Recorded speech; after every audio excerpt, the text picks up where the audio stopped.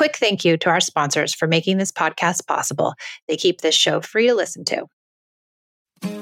With Mother's Day around the corner, are you thinking about a truly special gift for your mom? Let me tell you about mylifeinabook.com. It's a unique service that turns your mom's life stories into a beautiful book. Pretty cool, right? Here's how it works. Every week, mylifeinabook.com will send her questions via email. These can be pre-written questions about her life or any custom questions you wish to ask. And then she can either type her responses or use their voice-to-text feature. And mylifeinabook.com compiles all of her responses into a beautiful keepsake book. And guess what? They can even create an audiobook using her voice recordings. It's like preserving her voice and her stories for eternity. This book becomes a legacy, something your future generations can treasure forever. Your mom's given you a lifetime of stories. This is your chance to give her a way to share them. I used mylifeinabook.com to compile my own stories to give to my daughters for Mother's Day. Check out mylifeinabook.com and use code PEACE at checkout for 10% off. Create an unforgettable gift for your mom this Mother's Day. That's mylifeinabook.com. Use code PEACE for 10% off today.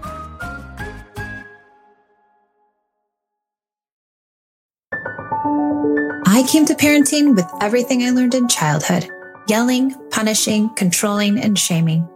After trying almost every method, I found connected parenting and was totally shocked when empathy, listening, doing away with rewards and consequences, and being a safe place actually worked.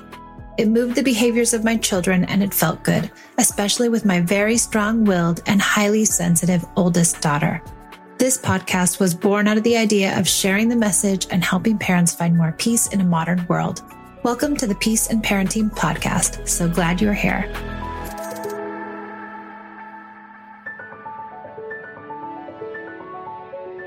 Welcome back to the Peace in Parenting podcast. I'm Michelle, and I'm actually sitting in my bathroom again. I think I've done 3 episodes in my bathroom today, everyone. So don't be jealous. It's, can only be had by some people that can do podcasts in their bathroom while their kids are running around the house. I want to talk about, what do you do when your kid does something at school and the teacher, the principal, the director calls you? It can be a really hard moment. And I've had lots of clients where this has really put their family into a tizzy and a frenzy, because you get the call from school and it's like, "Hi, Mrs. So-and-so, your son bit somebody on the playground," or "your daughter was unkind to their friend," or whatever behavior that was unmanageable for the school now has been placed in your lap. And I see it from both sides. I really do. I taught in public schools for 13 years. I was a teacher, both in elementary and high school. And I was also a high school counselor, and we served as administrators. So I saw it all. I really did. And we didn't really call home unless we had to. And in California, I think it's maybe quite different than in many places in the country and in the world. But there were times when we had to call. And in high school, it was like, somebody's got a bloody nose. That's probably the only time we really called. I see a lot of parents, of kids in preschool and early elementary school, where the parents are being called because the kid hit, or because they were kind, or they couldn't sit on the rug long enough, or that they weren't following directions time and again. And the teachers are frustrated, and the administrators are frustrated. And so it becomes into this place where they feel like they needed to call the parents. And when the parents get the call, the parents go into an emergency. "Oh my gosh, the school's calling." Because when the school called when you were a kid, you were getting in trouble for sure. Like, that is the last thing I would want, would be for the school to call my dad. Woo, I would have been in trouble. The school never called my dad. I never got in trouble. But had the school called my dad, I know I would have been in the world of hurt. That would have not been good. I would have gotten yelled at, and I would have been in deep trouble. So I think as parents, we are scared when the school calls us, because we're like, "Oh my gosh, we're in trouble." That's our immediate thinking, is that we are in trouble, our child is in trouble, and our child did something wrong, and it's a reflection of us, and it's a reflection of our parenting. And we go into this emergency state. And it's not a good place to be, because all of a sudden we almost go into fight, flight, or freeze, and we don't know what to say, and we don't know what to do. So my first recommendation is just breathe. It's okay. Teachers and administrators are just people too, and they're having a hard time. Everyone's having a hard time. The child is having a hard time. The administrators and the teachers are having a hard time, and the parent is having a hard time. So we want to stay calm and we want to really listen to what the teacher or the administrator is saying. I hear you. I understand. Sounds like this was really hard. Sounds like my child was having a hard time too. I'm really sorry this is happening. Empathize with them. Get everybody calm.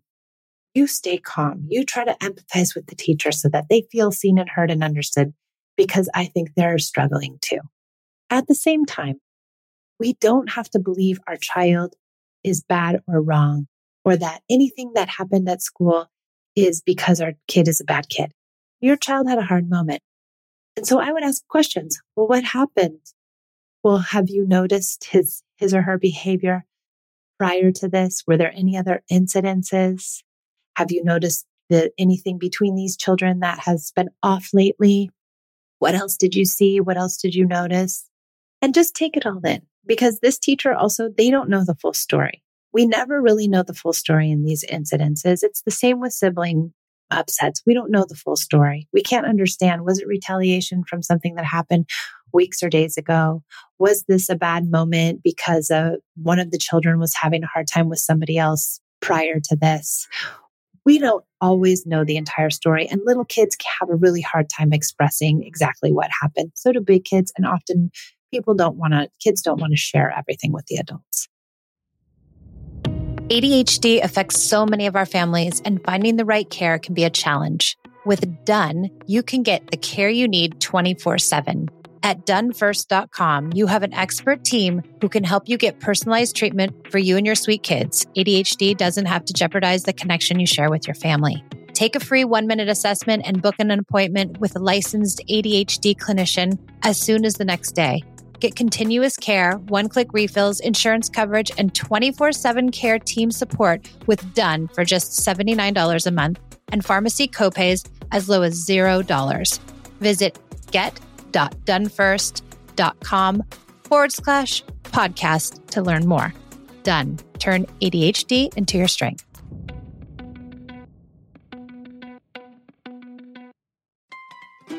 This episode is sponsored by ByHeart. ByHeart features a patent protein blend that gets closest to breast milk.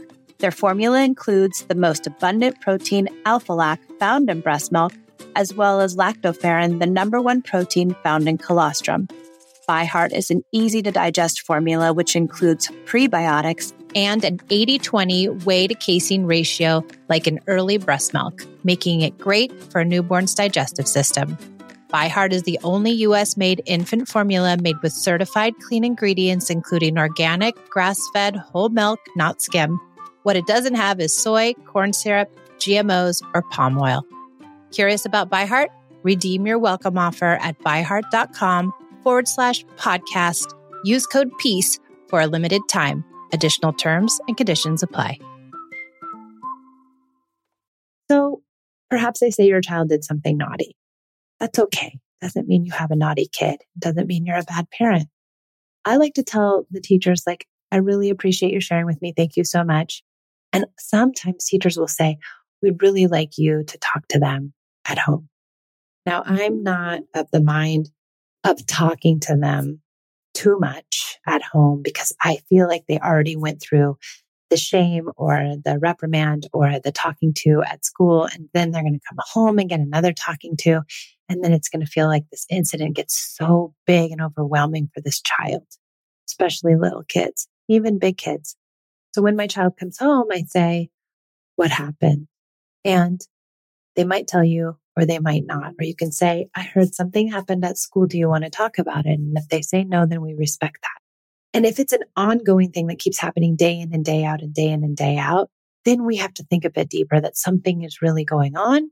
And we need to meet with the school to talk about the ideas of connection and really kind of talk about how, if they're using a punishments and reward system, that might not be very effective for our kid, and that you as a family really lean into connection, and that you see that it's much more effective for your child. And would they consider using any of those ideas in the classroom, and that you could help them figure out what those look like for your kid.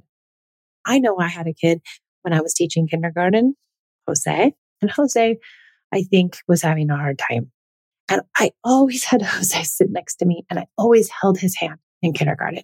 I always made sure I was holding his hand and that he was sitting next to me and he was getting the attention that he needed, because if not, he would have a really hard time in putting his hands all over everyone else and squirming around and unable to pay attention to what was going on. And so I tried to keep him really close to me so that he could sit next to me and feel my presence. Even back then, I didn't know I was using connection, but I was. So connected pieces can be as little as that. It can be sitting in the front. It can be having lunch with a teacher. It can be getting 2 minutes to sit with the teacher after something has happened. It can be many tiny little things that you could help the teachers implement. So if it's a repeated offense, I don't really talk about it at home. And I really try to just talk to the teachers and try to figure out how we can get more connection in the classroom. And that hopefully that will remedy it. The other thing that seems to help is that really beefing up connection at home.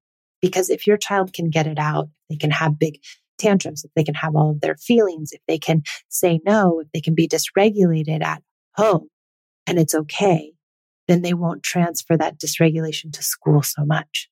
Now, this isn't universal. That doesn't always happen that way, but I do see about 90% of the time when I work with clients and they have a school issue, when we beef up connection, that school issue goes away. Doesn't mean we don't get issues at home, but we deal with those at home. And that's where we want to deal with them. But often they go away at school when the connection is beefed up at home, because the child can have the dysregulation at home. If they can't have the dysregulation at home, then they might take it to school to get it out, because that's a place where they think they can get it out. So that's another thing to keep in mind. I really try to tell the teachers too, like I'm happy to help, find ways to help, promote connection, but I'm not going to reprimand, punish, or scold my child for something that they did in school. In fact, I'm not going to scold them for anything that they've done before, because that's not kind of what we do. And sometimes you have to say that to teachers, and sometimes you don't, because it doesn't come up. But I think it's important to say it if you need to, that you're not there to, I think some teachers, not all, and some administrators expect the parents to punish the children so that it makes it easier on the teachers when the child comes to school. And they think that method will work, that it will keep a child from doing the wrong behavior.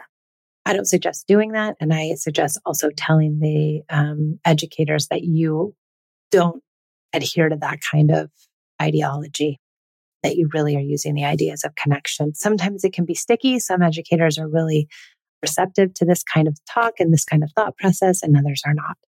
But I think the most important thing is to remain calm, that it is not the end of the world, that the teachers are calling, that the administrator is calling, and that you will get through it and your child will get through it, and that they are okay and they are not bad and you are not bad.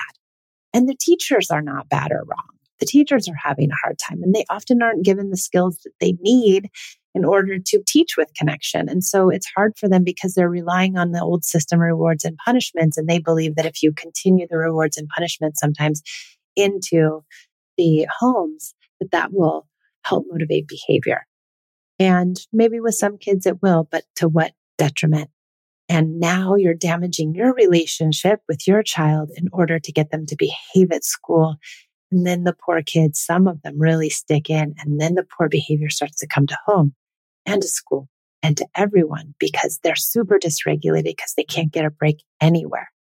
So it just depends on the child and how that plays out. But many different scenarios can unravel here. But these are my general suggestions when teachers come to you. Really try to stay calm and lean into this idea that connection is still the answer, and that you're happy to problem solve with them, but that you're not going to punish your child because of something that they did at school. You're also not going to reprimand them because of something that they did at school, because you don't believe in reprimand anyway. Okay, I hope this was helpful. Thanks for joining me on the Peace and Parenting podcast, and I will see you next time.